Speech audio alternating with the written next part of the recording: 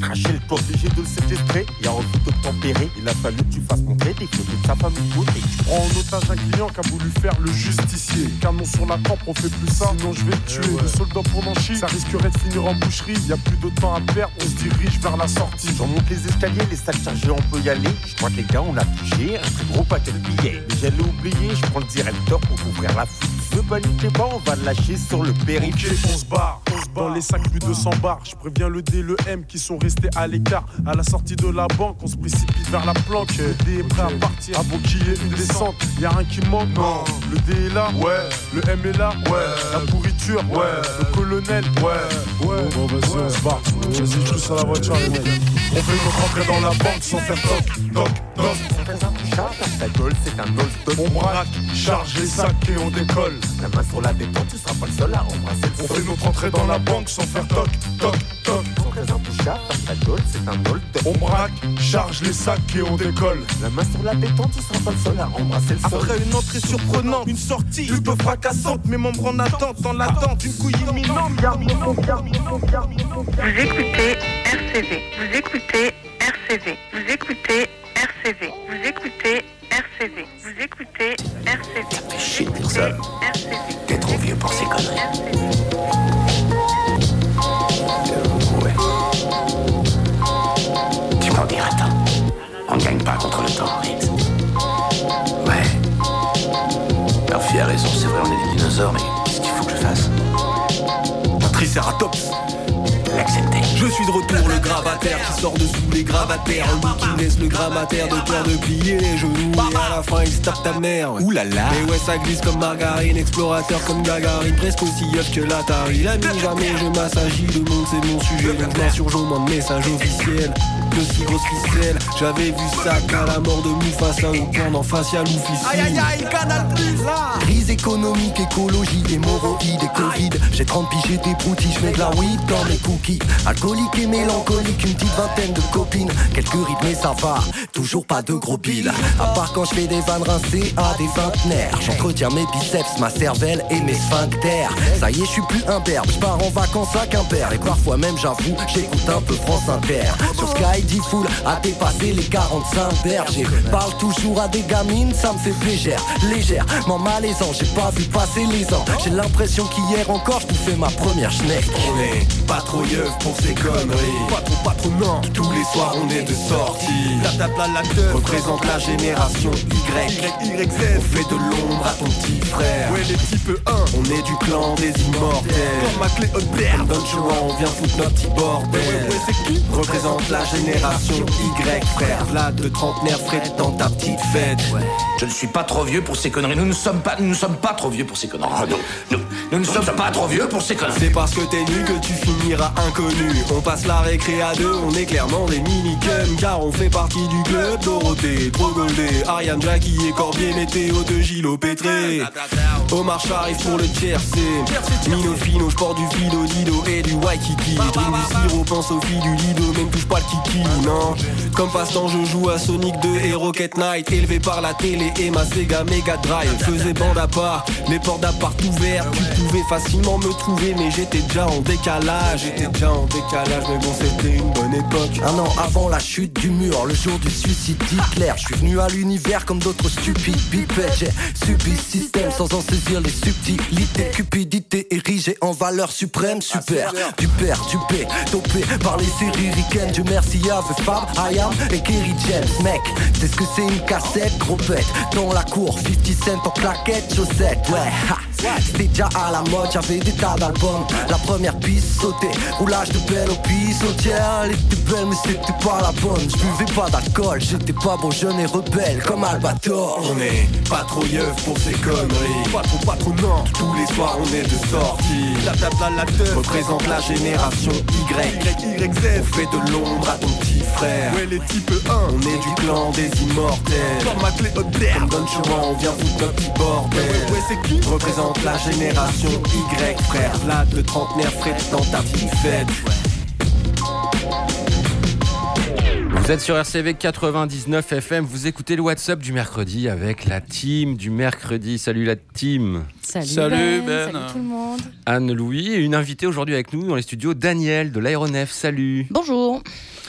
On a commencé cette émission avec un son de Moineau et Calistus. Et Calistus. Je comptais t'en parler en plus. C'est vrai ? Ah bah, il n'y a pas de hasard, tu vois. Est-ce que tu as écouté l'album ? C'est aujourd'hui qu'il est sorti. Ah oui. Je crois que c'est aujourd'hui, ouais. C'était pas le 7 ? Je crois que c'est le 7. Non, j'ai vu leur clip. Je crois que c'est le 7, t'as raison. Oui, c'est le 7. Ouais. Oui, je l'ai trouvé pas mal le clip, bien mis en scène, et j'aimais bien la prod du morceau qu'ils ont mis en ligne pour l'instant. Et là, on a écouté Tiercé Magazine, le morceau qui s'appelle Tiercé Magazine. Ah non, c'est pas celui-là. Moi, j'ai écouté Daniel Balavoine. Non, pas Daniel Balavoine, un autre chanteur français nul. Ouais. Enfin bref, ils ont des titres rigolos. Et à la prod, sur le morceau qu'on vient d'écouter, c'était Dan Lee qui anime l'émission que vous avez écouté juste avant. Voilà. C'est pour ça que ça sonne old school. Ouais, il y a plusieurs producteurs sur cet album, dont Dan Lee, Stamif et Calistus lui-même, parce qu'il fait pas que rapper, il fait aussi de la prod, il est musicien. Ils étaient nos invités vendredi dans l'émission Wagwan, et le podcast est en ligne sur le site de RCV et toutes les plateformes de streaming. Ok, on va tout de suite attaquer avec notre invité Danièle Ludwig de l'aéronef. Donc tu es chargé de la communication des médias. De l'aéro, dans l'équipe de l'aéronef. Depuis un certain temps. Voilà. Que ceux qui se sont lassés se manifestent. Et si tu es là aujourd'hui, c'est pour nous parler un petit peu de l'actu de l'aéronef. Alors évidemment, des concerts, beaucoup de concerts. Là, vous avez annoncé des gros trucs. Vous avez annoncé, je crois, il y a 2 jours, Solo Wax. Et j'ai l'impression que c'est déjà complet. Oui, mais effectivement. C'est déjà complet. C'est au mois de janvier, c'est ça Oui, en janvier, le 19. Oui. Je sais, ceux qui ont leur place connaissent la date. C'est aller vite, effectivement. Pour ces seniors d'une certaine scène qui a fait... Je pensais pas que ça remplirait aussi vite quand même. J'ai l'impression qu'ils ne tournent pas je crois qu'il y a 2-3 dates en France, Paris, et une date plutôt dans la partie sud-ouest. Et l'ancienne Belgique, ils ont finalement... ils font 3 dates, quoi. En fait, il y avait une première date qui s'est remplie tout de suite. Une deuxième s'est ajoutée, la troisième, c'est vrai qu'en Belgique, il y a toute toute logique, il pouvait être attendu. C'est un peu le Daft Punk belge, d'ailleurs. Oui, ce sont des jeunes adultes. Non, en tout cas, mais c'est vrai que c'était pas aussi automatique que ça. Donc je pense qu'il y a beaucoup de gens qui se réjouissent d'avance d'une espèce de bain de jouvence. Ouais, c'est clair. Il y a aussi Favé qui était complet la semaine dernière, que vous reprogrammez déjà, je crois, en février. Oui, il s'est produit au club, dans un format donc plus resserré que la grande salle. Okay. Et ce qui permet comme une planche d'appel à plus d'un titre pour se repointer un peu plus tard. Je pense qu'il avait fait une étape au Flow en avril dernier, donc c'est vrai que je trouve que c'est pas mal qu'un artiste puisse avoir plusieurs points de chute successifs dans des configurations différentes. Ce sera en grande salle, là, j'imagine. C'est le challenge. Ouais, de la remplir aussi. Ok, et puis on s'était vu aussi avant l'été, Danièle, pour la sortie d'un... Comment on appelle ça, ce jeu-là, une appli, All Access. All Access, tout à fait. Oui, alors c'est un outil, c'est une appli qui est destinée à qui ça peut intéresser. Tout un chacun peut soit apprendre des choses, soit apprendre à s'amuser à garer un tourbus. En fait, c'est une appli donc pour les de 7 à 99 ans. Se plonger dans les musiques actuelles, comment fonctionne une salle de concert, la nôtre ou une autre, mais il se trouve que on a configuré ou mis en scène plutôt que ça se passait dans l'aéronef. Donc à prendre en main soit par des collégiens, des seniors qui seraient déconnectés des musiques actuelles. Et en fait, donc il y a des choses ludiques, des choses où on peut un peu creuser telle ou telle conférence, il y a la présentation des métiers d'un lieu comme ça, et puis dans les petits jeux plus ludiques, il y a être celui qui fait à manger pour les artistes. Donc, c'est des petits blind tests. On peut. Voilà, il y a plein d'endroits. Il y a un temps plus ou moins long qu'on peut y passer selon qu'on veuille s'amuser ou qu'on ait le temps d'écouter une conférence. Voilà, donc ça s'appelle All Access, c'est disponible sur smartphone, iPhone, c'est gratos. Et si vous voulez vous balader dans les loges de l'aéronef. Et puis apprendre plein de trucs sur les métiers des salles de concert, téléchargez-la. C'est assez bien fait, c'est intuitif. Et puis, c'est vrai qu'on apprend plein de choses. Même moi, ayant vu l'aéronef en long, en large et en travers. Sur toutes ses coutures. C'est ça, exactement. Bon, ok, on va attaquer avec la programmation musicale et puis notamment une date qui nous concerne, puisqu'elle aura lieu demain. Inhaler, qu'on va écouter.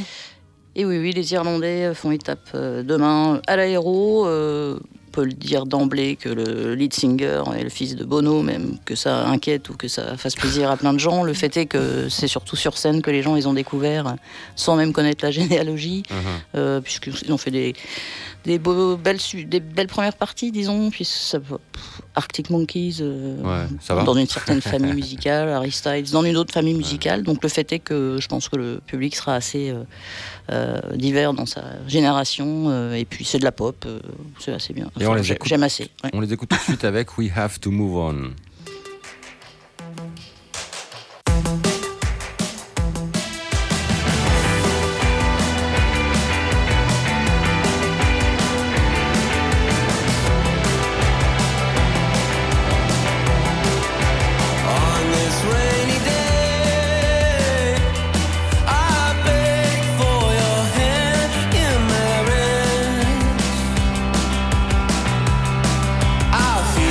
Pleasure.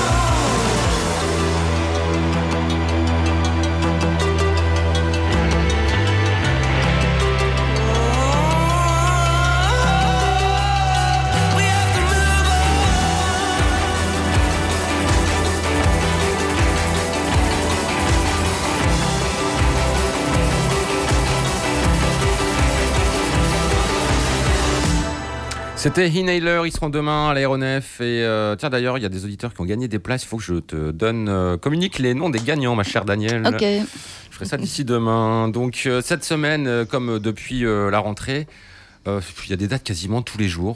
Oui, c'est assez gourmand. Ouais, vous êtes courageux. Oui, pas mal de... Bon, et elles alternent, dans différents formats. Donc on parlait du club il y a quelques minutes à propos de Favé, mais c'est aussi le cas de la date de vendredi, Slow Show, groupe de Manchester. C'est Ciselé, Tindersticks évoque certaines. Okay, ouais. C'est pour parler d'un timbre de voix et d'une façon parfois posée. J'ai trouvé ça un peu mou, je t'avoue. Mais... Ouais, bon alors.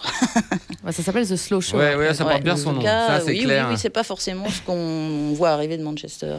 Et Radio Ito, la première partie, c'est assez particulier aussi. Il faut avoir l'esprit ouvert musicalement parlant. Okay. En tout cas, de ce que j'en ai perçu là. Oui, à l'écoute rapide. Ouais. Oui, donc c'est peut-être une soirée, sinon en grand écart, en tout cas, où on aura différents types de sensations. Donc on est tour à tour en grande salle, au club. Et puis aussi à l'extérieur. Et oui, on se balade aussi selon les formules, selon les périodes. On a pu être vu, aperçu ou travailler avec des communes de la métropole lilloise dans le cadre des belles sorties. De la métropole lilloise. Tout à fait. Et là, en l'occurrence, on se balade à Fourmi très prochainement, donc le 6, avec une petite patte brésilienne, le trio Brasero, qui rejoint une veillée musicale qui était déjà calibrée à l'écomusée de Fourmi. Donc là-bas, d'ailleurs, veillée musicale animée par Vincent Caffio, anciennement Radio Cigale à Fourmi.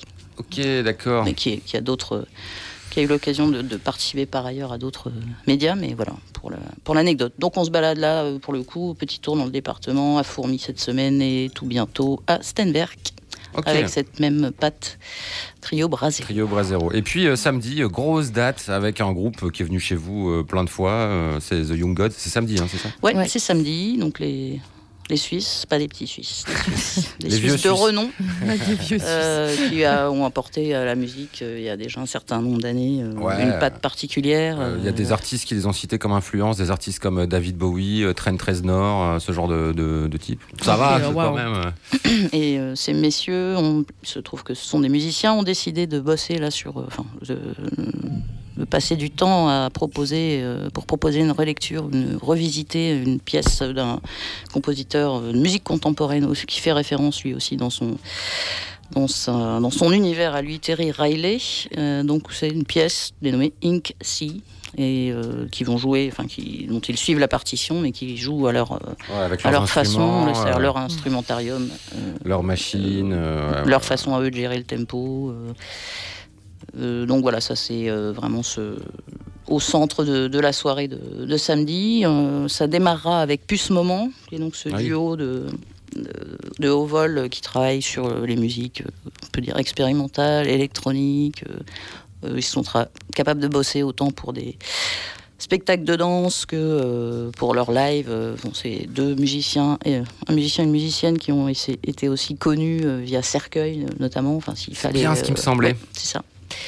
Donc, qui ont une trajectoire très dense, une vie musicale riche. Bien chargée, ouais. Et donc, c'est eux qui démarreront la soirée avec un petit bout de leur univers. Un petit bout parce que forcément, c'est première partie, quoi. Ouais, et puis c'est un set qui est là pour englober tous ceux qui seront là. Faut que la soirée puisse être bien vécue. Donc, puis ce moment qui ouvre, Young Gods, avec ce travail autour de Inksy de Terry Riley, et ensuite RAD, Radical, Distill, c'est donc Nicolas Louraud de Prohibition notamment, Don Nino, etc., et Brisa Rocher, qui ont décidé de se frotter musicalement pour un truc qui devrait être ni du Nicolas Louraud, ni du Brisa Rocher, mais un peu plus expérimental. Ok. Ça m'avait échappé, que c'était leur projet. Je savais pas que ça tournait. J'avais vu qu'elle sortait. En fait, ils ont fait la première date dimanche. À Montreuil, je crois. Bon, c'est cool. On écoute un peu de Young Gods qui joue Terry Riley, et on revient juste après ça.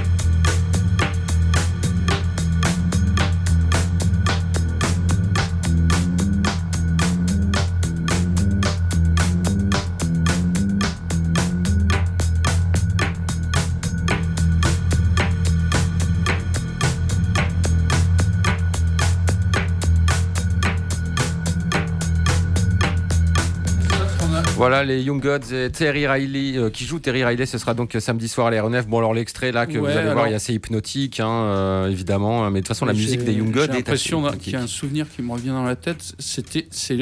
Terry Riley, c'est ce qu'on a appelé la musique répétitive. Ouais, tu peux le mettre dans cette famille-là. Ah oui, ça me revient. Oui. C'est donc pour ça. Okay. Un indice. Alors, les dates de la semaine prochaine, ça démarre mardi 10 octobre avec Kid Congo and the Pink, Monkey Birds et puis Howlin' Joe's en première partie. Bon, soirée rock, très tradi, on peut dire. Même. Ouais, un grand monsieur, Kid Congo. Ouais.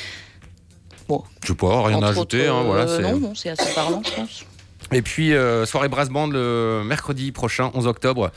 Alors ouais, c'est avec un heureux partenariat avec le Tourcoing Jazz Festival. Ouais. Et ces artistes-là sont les fils d'un grand trompettiste. Et donc ils ont créé eux leur bande, donc Hypnotic Brass Ensemble, pardon. Nous avons ajouté le band. D'accord. À tort. Okay. Et voilà, ça va souffler et groover.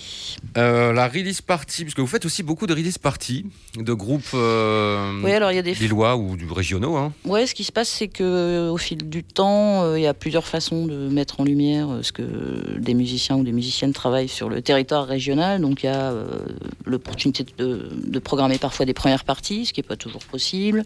On avait avec un frein éventuellement sur ce créneau-là des débuts de soirée, imaginer plusieurs choses.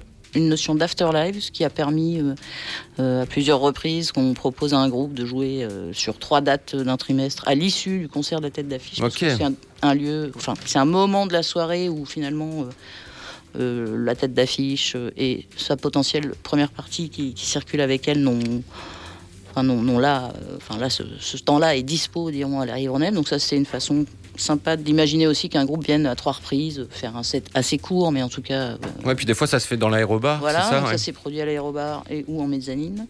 Et puis aussi, pour ajouter un espace qui soit ouvert aux pratiques amateurs, puisqu'en fait, on est amateur aussi longtemps qu'on n'est pas professionnel, ce qui ne présume en rien de comment on joue, on fait sa musique. C'est d'utiliser la mezzanine, qui est donc ce balcon, la partie au fond du balcon de l'aéronef, puisqu'il y a un balcon à l'aéronef, pour ceux qui n'y sont pas encore venus. Une scène assez proche du sol, mais qui convient bien. Qui a de la gueule, franchement. Ouais, qui est équipé. Belle install. Voilà, et donc c'est des rendez-vous dénommés ou Warm Me Up, puisque ça c'est accessible à tous de 19 à 20 heures avant une date au club. Auquel on assiste ou pas selon son envie, mais du coup ça a permis d'ouvrir à peu près une fois par mois cette scène-là pour des groupes de la région.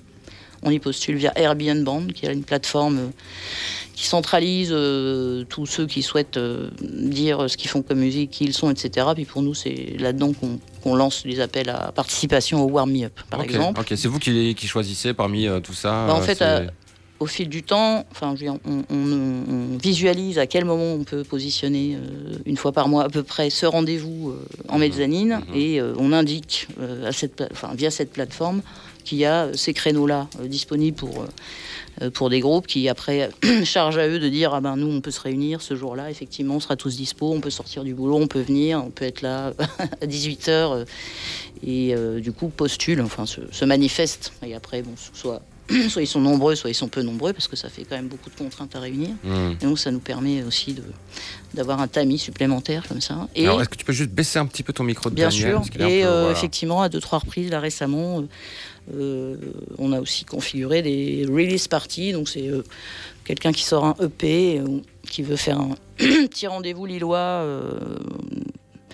plutôt bien situé, je dirais, de venir faire un set, plutôt des sets courts, du coup, tu as une 40 minutes, mais là, tu peux rassembler qui tu veux. C'est accessible gratuitement au public. Et là, le groupe qui fera sa release party jeudi prochain, c'est minuit 24. Voilà, à découvrir. Ouais, c'est assez... Je ne l'ai jamais vu sur scène. Moi non plus. Mais d'ailleurs, je ne connaissais pas du tout ce groupe. C'est assez audacieux, je trouve, très dans l'air du temps. Un genre de fusion de métal et de... je sais pas trop, en fait. Truc un peu électro d'aujourd'hui, avec une chanteuse très dans la tradition des chanteuses métal, néo-métal même un peu. C'est eux qu'on va écouter tout de suite. Je sais pas, j'avais pas prévu, mais si vous voulez, on peut les écouter. Ouais. Moi, Tu nous rends curieux. Ça a l'air de vous intriguer. Bon, on va trouver ça. Ouais. Laissez-moi juste retourner sur le site de l'aéronef depuis cet ordinateur. Néo-métal, tu disais? Ouais, c'est ça, métal, néo-métal, je sais pas comment qualifier ça. En écoutant, je savais pas trop quel terme. Eux, ils mettent rock. Ouais, sur le site de l'aéronef, dans la description, comme c'est Lemmy de Motorhead. Rock ultra saturé et des prods trap. Et puis une nana qui chante des fois un peu comme une chanteuse de R&B. C'est assez... voilà. Improbable, mais... Voilà, donc c'est minuit 24, jeudi prochain, pour la sortie de leur album. Ou pas, je sais pas.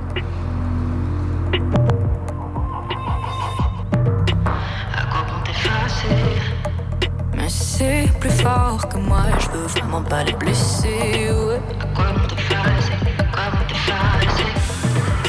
Tout ça pour te forcer. Cette voix dans ma tête qui me donne des images du passé. Ouais. Tout ça pour te forcer.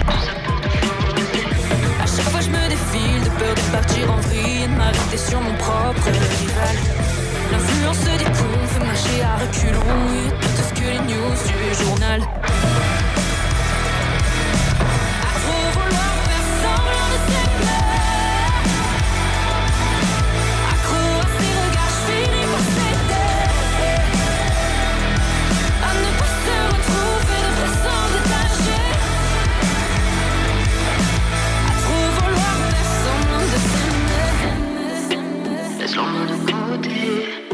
J'ai peur de me l'avouer, mais je préfère pas les manquer. Ouais. Laisse-leur main de côté. J'attends qu'on me donne un signe, pourvu que le temps me résigne. Je peine à trouver une raison d'oublier. Même si ça m'avance pas, que le vrai problème c'est moi, je continue de m'auto-culpabiliser. À trop vouloir faire semblant de s'aimer. Accro à ces regards, je finis par céder. À ne pas se retrouver de façon détachée. À trop vouloir faire semblant de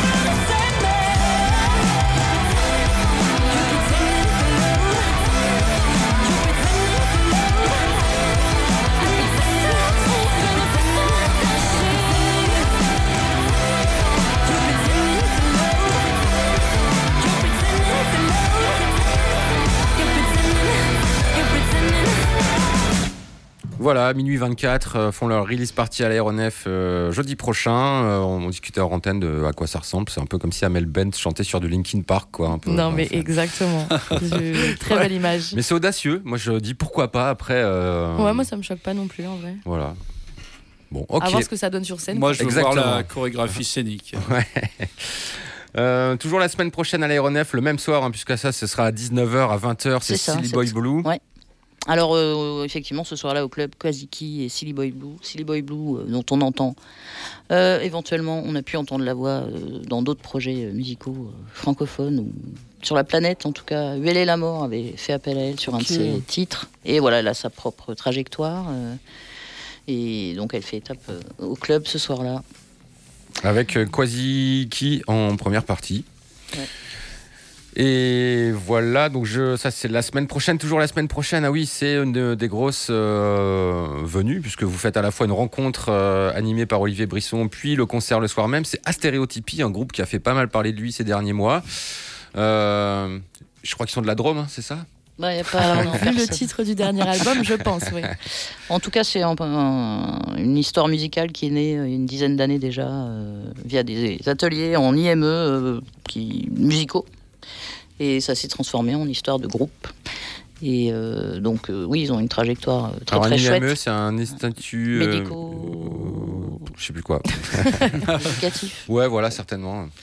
Et en effet, Label Brut, qui est un label qui a été fondé pour être attentif aux musiques atypiques, à tout ce qui sort, qui est à la marge, mais qui n'est pas à la marge en réalité, en tout cas, qui met en lumière des productions musicales patrimoniales ou récentes, parce qu'ils ont tout un catalogue vraiment chouette à découvrir, puisque donc ça fait là, en l'occurrence, ce sont des musiciens sous la houlette d'un éducateur et des jeunes gens ou jeunes femmes accompagnés parce qu'ils ont... un handicap psychologique, oui, voilà. Enfin voilà, donc tout psychique, le fait est qu'ils sont Et sur les routes. C'est spécifiquement un éducateur musical. Alors, je peux pas te répondre. Toujours. Je peux pas te répondre. En l'occurrence, je pense, vu l'atelier, ça a l'air d'être ça plutôt, ouais, mais. Et donc, il bourlingue assez fermement et avec bel effet et beaucoup comme un groupe post-rock, punk, ouais, c'est ça, qui a des trucs à dire et qui ne se gêne pas pour... Institut médico-éducatif. Merci, voilà, pour entraîner le public avec lui. Donc c'est juste un groupe de musique, quoi. Exactement. Et on va les écouter avec Aucun mec ne ressemble à Brad Pitt dans la Drôme.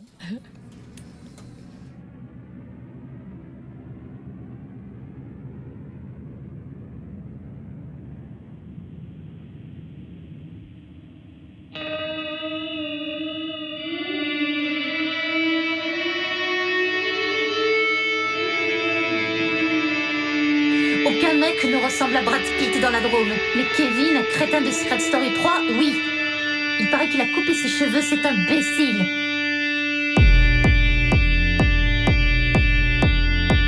Mon cousin par alliance, par moments, ressemble à Brad Pitt. Mais il n'a pas les mêmes muscles. Michael Vendetta ne ressemble pas à Brad Pitt, même s'il est blond. Il est nunuche, c'est un connard, il ne mérite pas de gagner la femme de célébrité. Son métier, c'est de faire le buzz.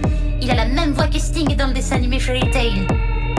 J'ai partagé ma chambre avec ma copine Léa, qui ressemble à Scarlett Johansson en rousse. Nicolas, mon mono de ski à la plane, ressemble à Hayden Christensen. Je crois qu'il est célibataire, mais je n'avais pas le niveau de ski pour me marier avec lui. Je ne l'oublierai jamais. Aucun mec ne ressemble à Brad Pitt dans la Drôme. La vie réelle est agaçante. Aucun mec ne ressemble à Brad Pitt dans la Drôme. La vie réelle est agaçante.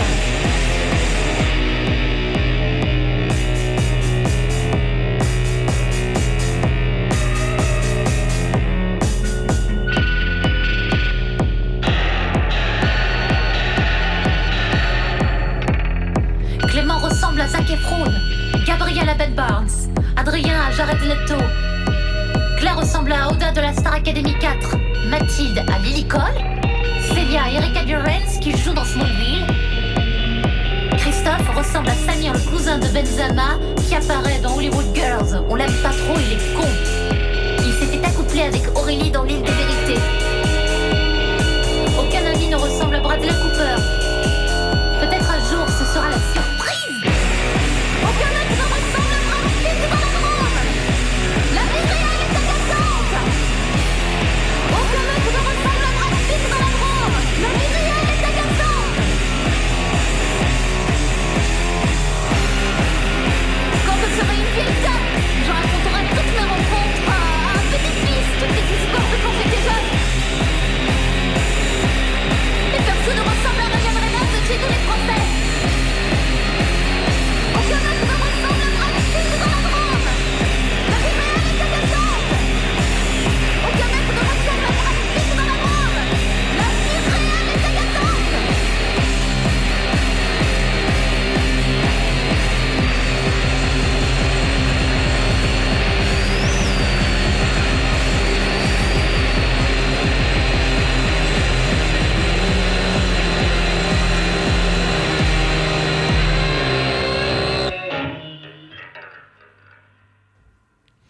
À Stéréotypie, à l'aéronef, ce sera donc vendredi 13 octobre. Et puis, il y aura une rencontre animée par Olivier Brisson à partir de 19h. Ça se déroulera, j'imagine, dans l'aérobar, c'est ça ? Oui, tout à fait. On configure quelques assises pour ceux qui ont ce temps et cette envie d'être à l'aéro avant la date pour discuter à la fois du label brut, donc rencontrer ceux du groupe qui se joindront à la discussion.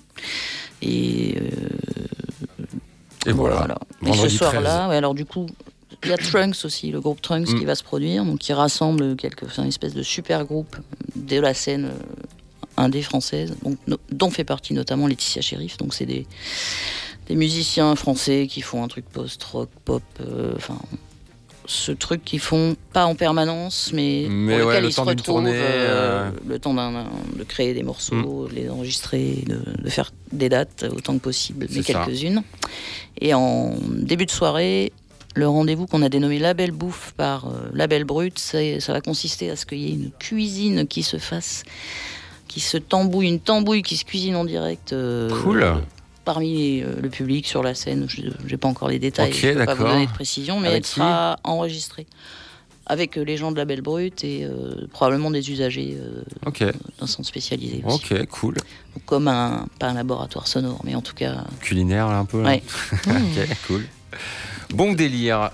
Nous sommes toujours avec Danièle Ludwig de l'aéronef. On vous parle de l'aéronef, vous l'aurez compris, mais si vous prenez cette émission en cours, vous ne savez pas qui est notre invité. Voilà, c'est fait maintenant.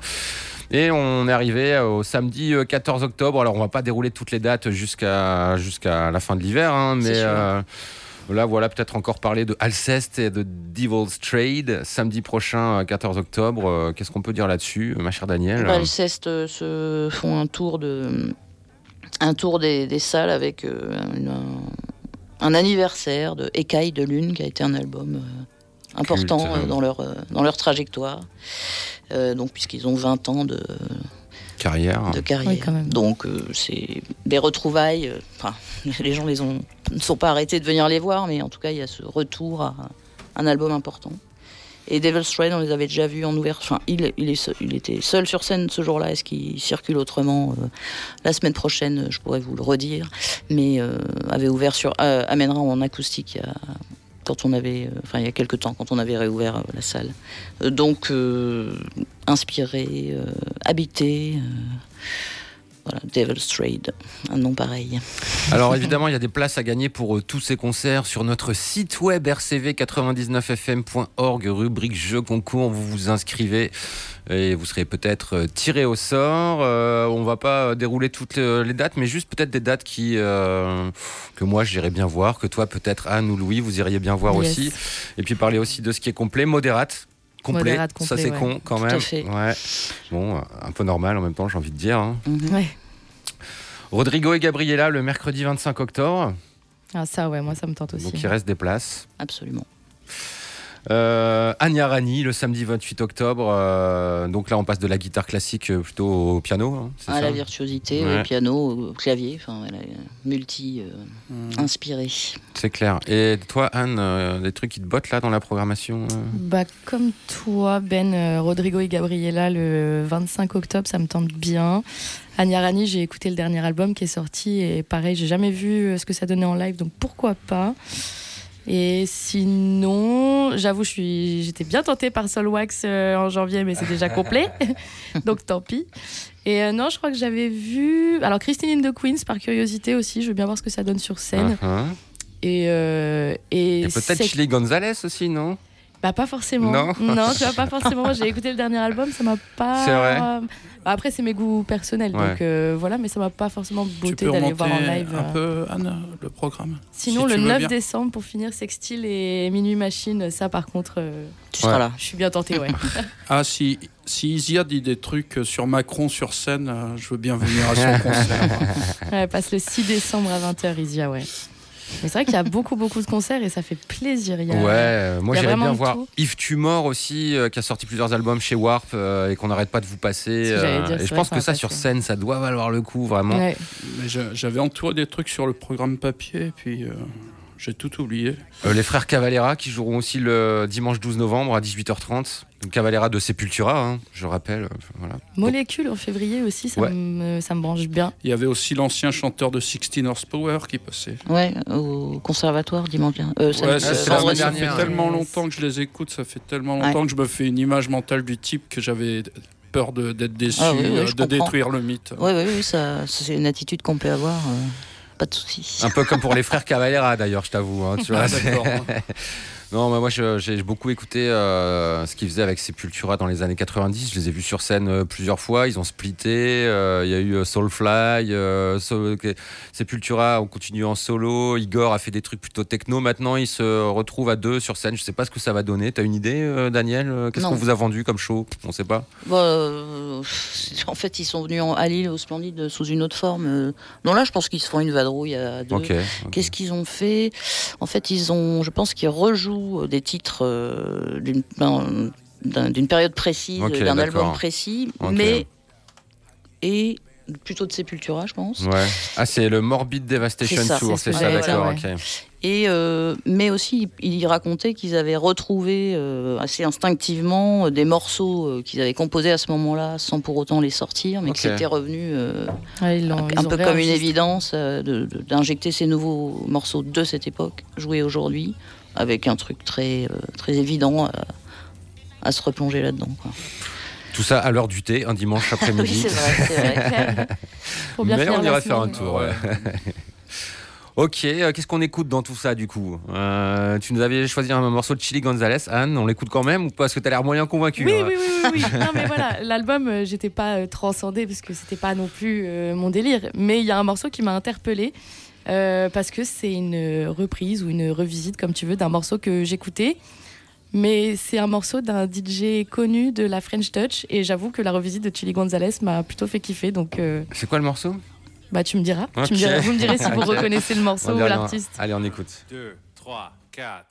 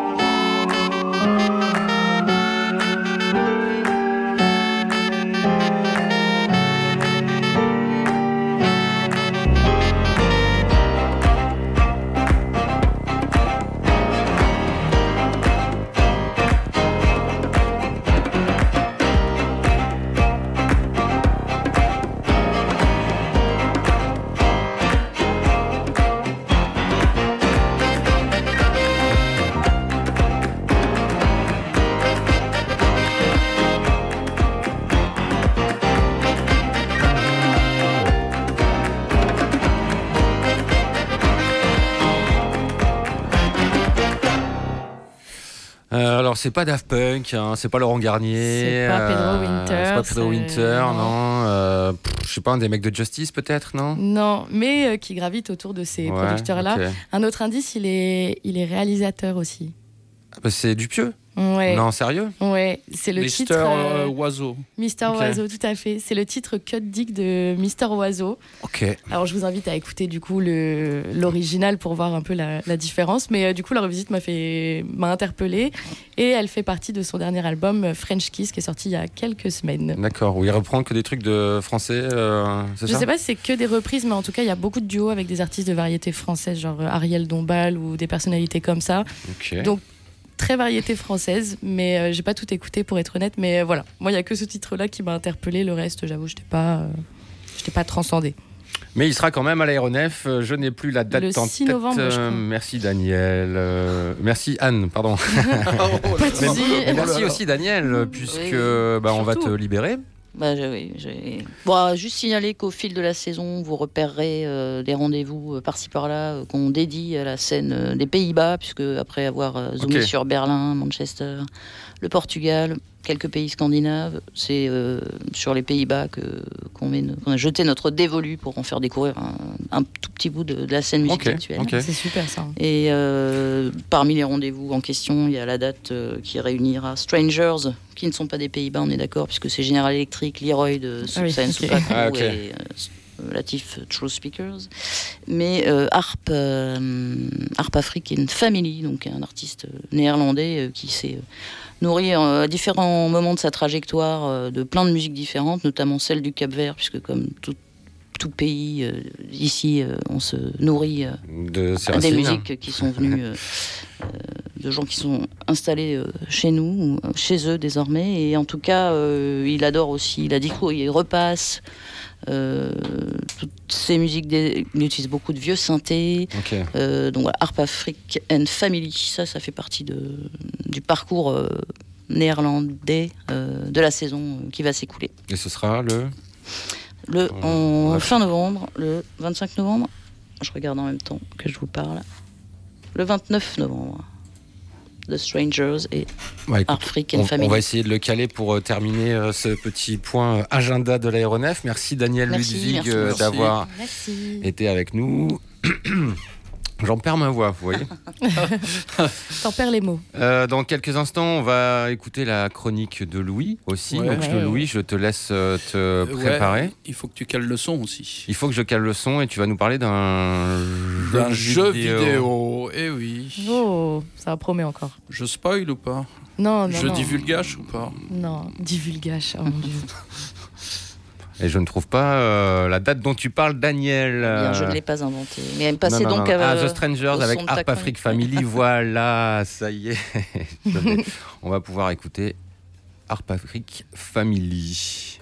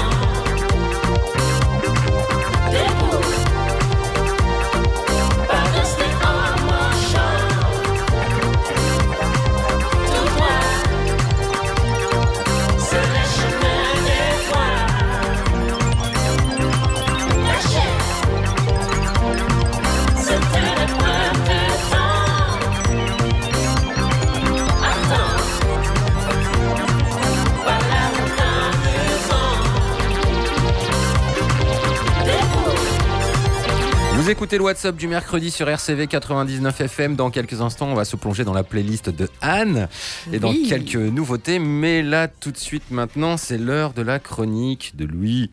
Ouais. Louis. Donc aujourd'hui, ça va être une chronique jeux vidéo. Tu peux lancer le son, Ben. Ouais. Je crois que c'est du piano. Je peux te confirmer que c'est du piano. Hein, tu crois bien. Qu'est-ce que vous imaginez, vous qui ne voyez pas les images? Une prairie paisible. Je ne regarde pas. J'entends des oiseaux. Je sais pas.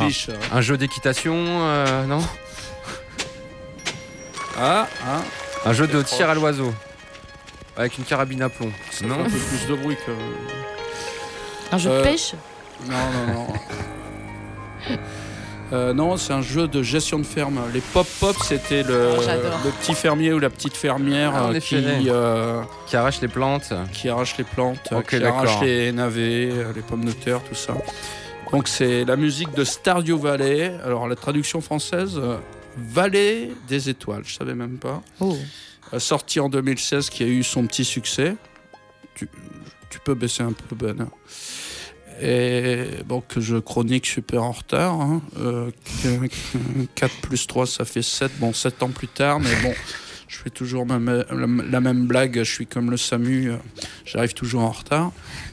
Aujourd'hui, la police, mais... Les deux. Donc, Stardew Valley est ce qu'on appelle un jeu néo-rétro. Bon, je pense que Anne et Ben, vous commencez à connaître ce que c'est qu'un jeu néo-rétro. Oui, vous m'aviez expliqué la dernière fois. Bon, alors en gros, c'est quoi? C'est un jeu qui est récent, mais qui reprend les codes graphiques, visuels de jeux qui sortaient il y a quelques décennies, si j'ai bien compris. Voilà, c'est ça. Bon, moi, je dirais un jeu produit par un studio actuel qui reprend la formule d'un vieux jeu et qui essaie de l'améliorer. Alors là, clairement, quand c'est un peu la même chose. J'ai l'impression de voir le premier Zelda, par exemple. Ah, c'est genre giga pixelisé et tout. Alors, c'est moins pixelisé que le premier Zelda, mais alors on est sur le même type de gameplay, j'ai l'impression. Ah oui, d'accord. Ah, là, tu te gourres. Non, c'est pas le même type de gameplay. Alors, tu te gourres pas totalement parce que le modèle de ce jeu Stardew, c'est Harvest Moon, qui était aussi sorti sur Super Nintendo. Donc c'est normal que... Il y a un petit rappel. Que ça rappelle un peu. Donc Harvest Moon, c'était produit par Pack-in Video, développé par Pack-in Video et sorti en 96. Harvest Moon, est-ce que vous vous en rappelez? Pas du tout. Moi, je me rappelle juste comme un des jeux où on devait deviner si c'était un vrai jeu ou un faux jeu. Il n'y a pas longtemps dans une émission. Et vous croyez que c'était un faux jeu? Et je croyais que c'était un faux jeu. Mais qu'il n'existait pas. Vous croyez que j'étais un mytho. Ouais. Alors que ce n'est pas le cas. Alors que ce jeu existe. Tout ça parce que j'avais sorti une formule à la con, du style je suis grave toxico de ce jeu. Oui, exactement. Voilà. Il suffisait de dire ça. Alors la spécificité d'Harvest Moon, c'est parce qu'on peut toujours y jouer. Il y a toujours des nouveaux épisodes d'abord. D'ailleurs, c'est qu'on plante pas les pommes de terre avec le pointeur de la souris. On contrôle un petit personnage. Le petit fermier, on le dirige et c'est lui qui doit s'occuper de la ferme. Ok. Avec des petits graphismes mignons. Et dans Harvest Moon à l'époque, et encore maintenant, dans les nouvelles versions, il y a aussi un petit côté aventure entre guillemets, c'est qu'on doit arriver à se marier.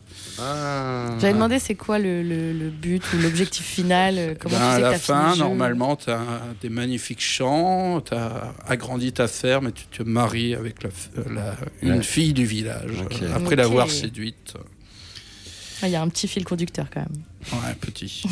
Alors, je devine déjà ta question, Ben. Est-ce que le jeu de 2016 arrive à faire mieux que celui de 96 ?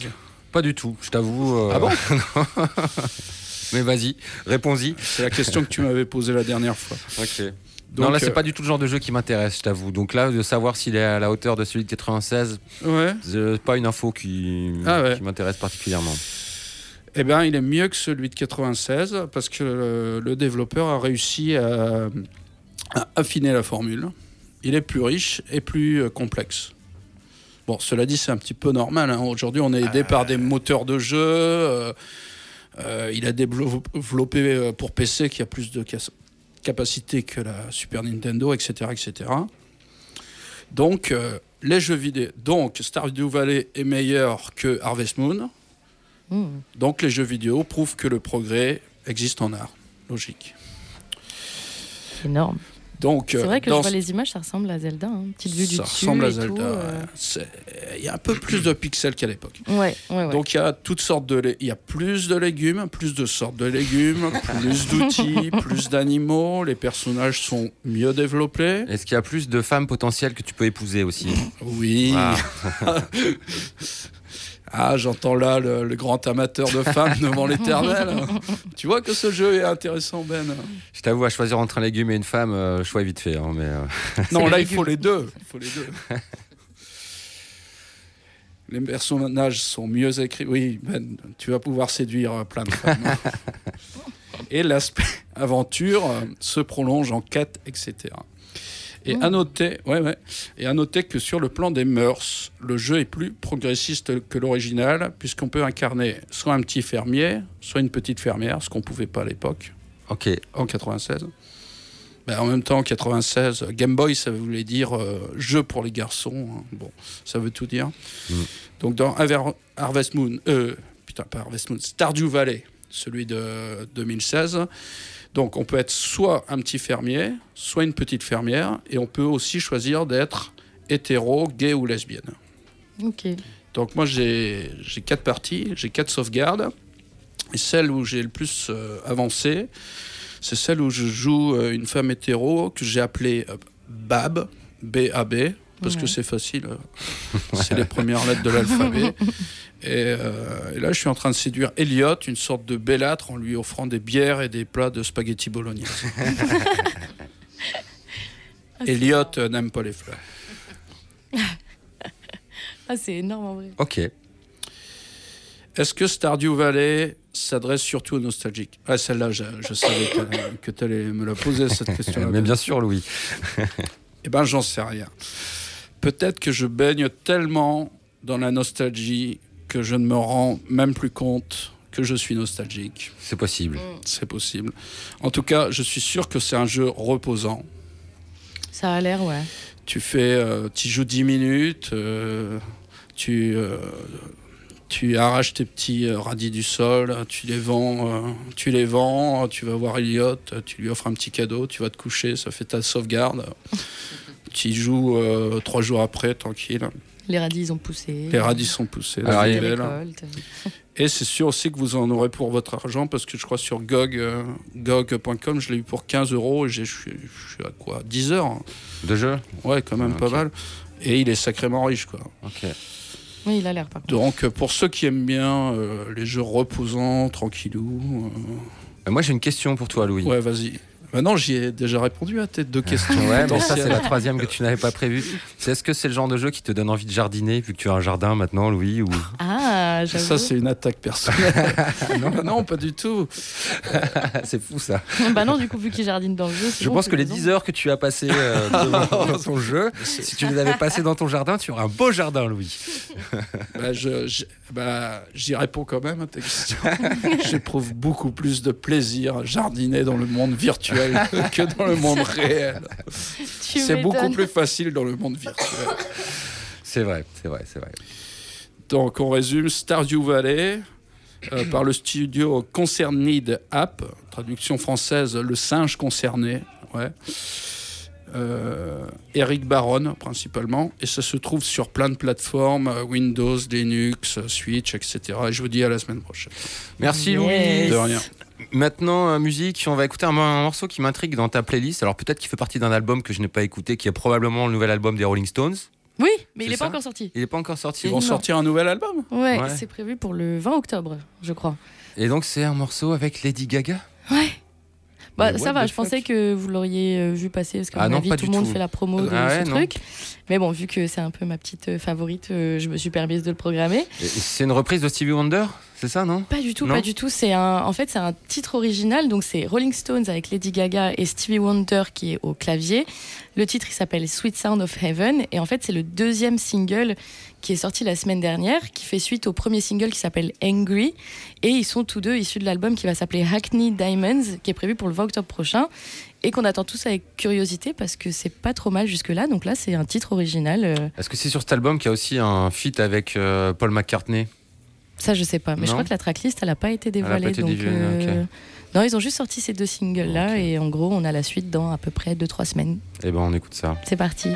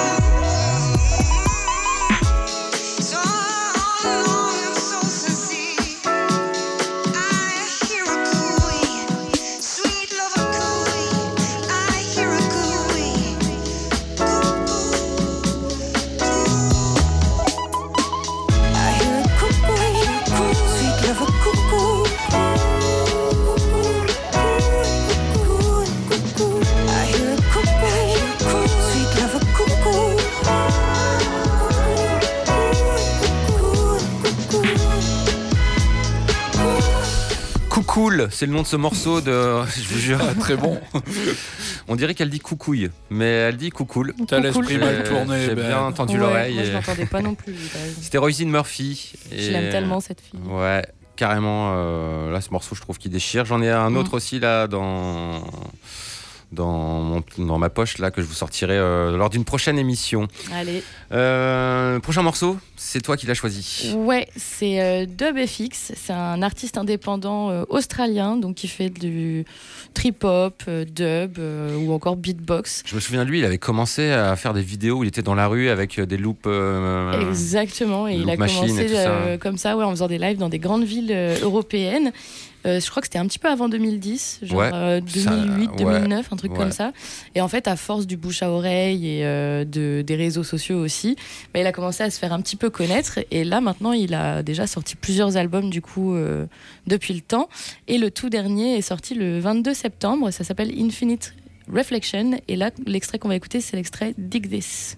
Dig this. It's all inside you.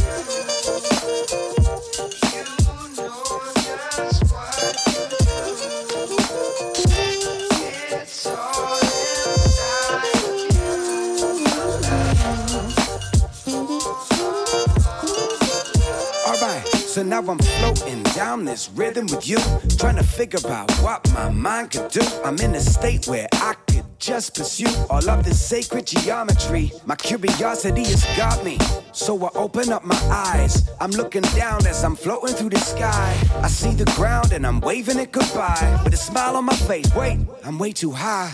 How did I get here? Where am I going? I'm getting scared here. Why am I floating? What if I disappear into the unknown? Maybe this is just my fear keeping me broken. Now I've awoken, I'm open to the spirit. No, I won't inhibit my mind, I push the limit. I'm totally implicit, I'm finally within it. Now I've got the knowledge, all I need to do is bring it back. Wait, what was I saying? Where was I going? Why was I praying? Am I insane? Maybe. Is this another game or am I crazy? I need to refrain from thinking about maybe. Confidence in my mind is gonna save me. So I'ma sit and meditate in this higher state and let this medicine regenerate me. It's all inside of you. You know just what to do. It's all inside of you.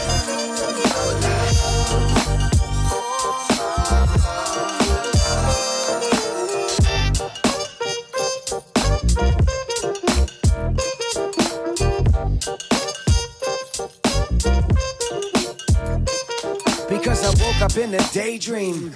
Nothing really is what it may seem. My mind shooting light like a ray beam. But opening my heart is the main theme. And everyone around me's on the same team. Cause psychedelic therapy's the regime. My heart is racing like a chase scene. And even though it sounds kinda extreme, well, I can feel the love shining through. I feel it for you. Every man, woman, child, every animal and mineral. I feel so connected to you, it's so true. Love is the only way through. And now I see it all before me. I'm a guarantee, I'm a devotee to the we. There's no I in team. I'ma push forward for the dream to let us all be trauma free. It's all inside of you.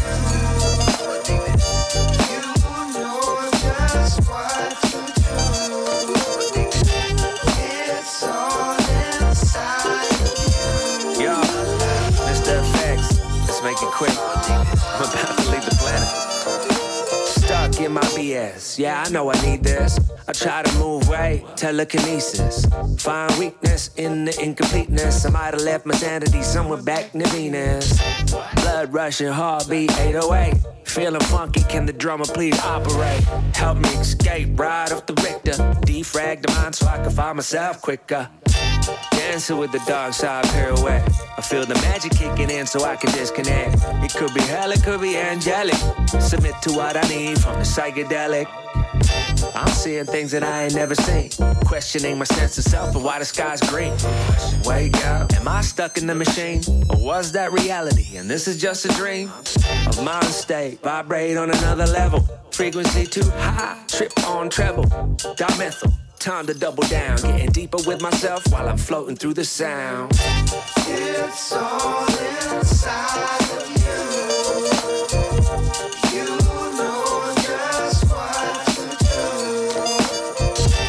It's all inside of you.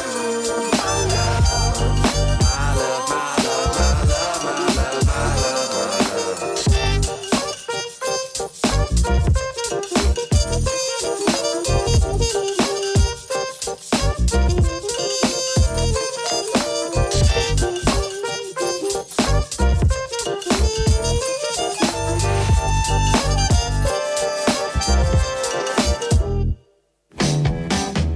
keep on riding, baby.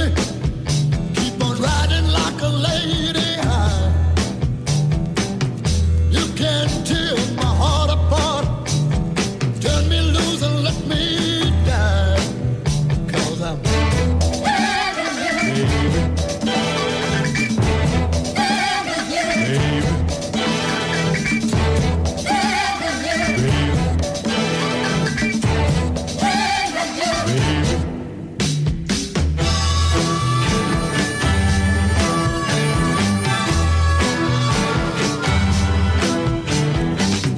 cheat on me like crazy.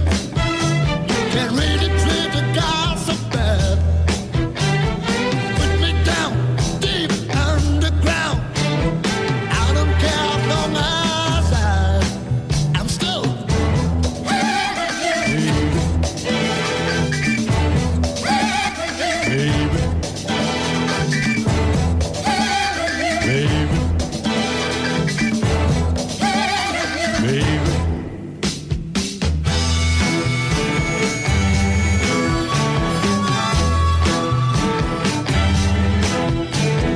do me in and do me dirty. As long as you show me you care. Treat me like a hound dog, fry me like a hot dog. I will plead and beg you for more just to be.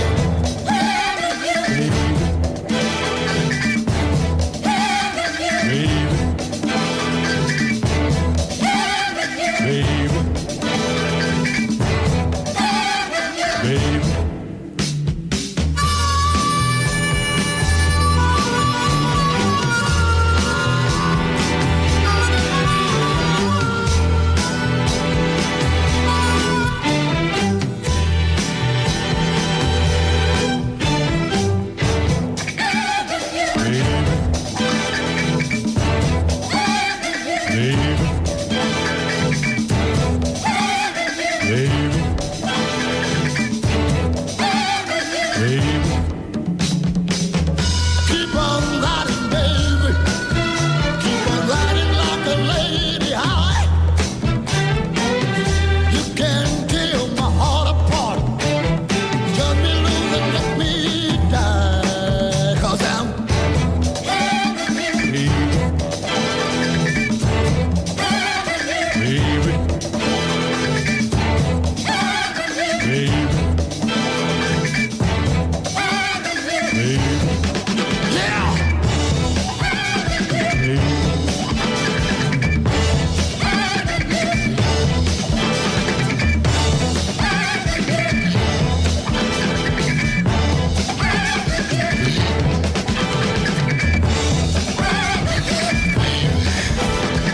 Mais Anne, mais qu'est-ce que c'est que ce truc de hippie? Mais qui voilà donc?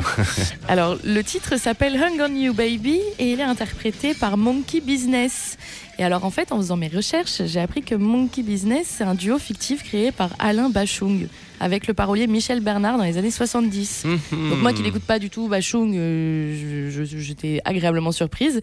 Et je comprends mieux, en fait, parce que j'ai découvert ce titre sur un album qui est sorti le mois dernier, qui s'appelle De Bachung à Bachung et qui regroupe les morceaux du chanteur qui sont sortis entre 66 et 75.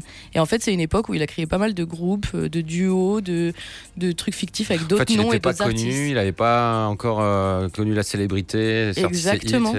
C'est à ce moment-là qu'il a eu son cancer ou après Bien après, je pense.